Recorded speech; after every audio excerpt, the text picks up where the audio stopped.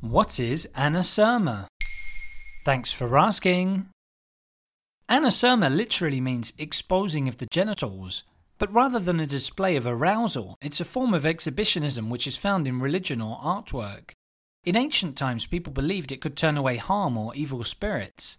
Today, similar practices are used as political statements and even works of art. For example, in the midst of a Black Lives Matter protest in July 2020, a nude woman sat down on the floor and spread her legs in front of a police cordon. The woman, who would go on to be christened Naked Athena, then began performing yoga poses in the direction of disbelieving police officers.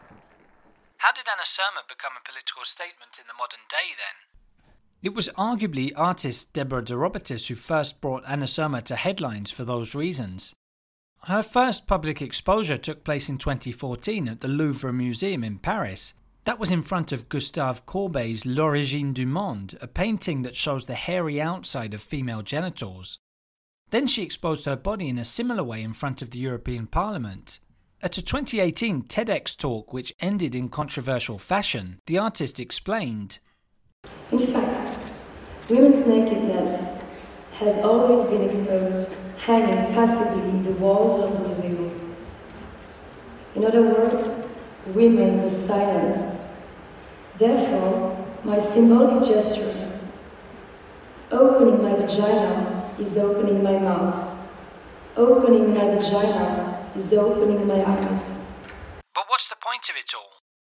It's a way of showing the vagina as it is. For a long time, artists have painted the bodies of naked women all over the place, but without ever showing their genitals. One notable exception is Otto van Veen's Persian Women, which depicted women raising their skirts to mock menfolk fleeing a battlefield. However, the message of modern anasurma goes beyond art. It is also an act of political protest, which has been used in many parts of the world. Liberian Nobel Peace Prize winner Leymah Gbowee did it in 2011 to call for peace. As early as in 1922, Kenyan activist Mary Nyanjiru stripped before heavily armed colonial forces to demand the release of nationalist leader Harry Tuku. According to Deborah de Robitis, anasurma essentially boils down to pulling the rug from under the oppressor's foot.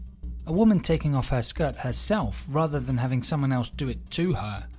And even though in ancient times anasurma was believed to calm bad weather, frighten enemies and drive away demons, today it mostly scares men by reversing male-female power relations. The tool has led to a lot of exposure, with many photographers and visual artists displaying these female activists in their works. There you have it. Now you know what anasurma is. In under 3 minutes, we answer your questions. What would you like to know about? Use the comments section to send us your questions.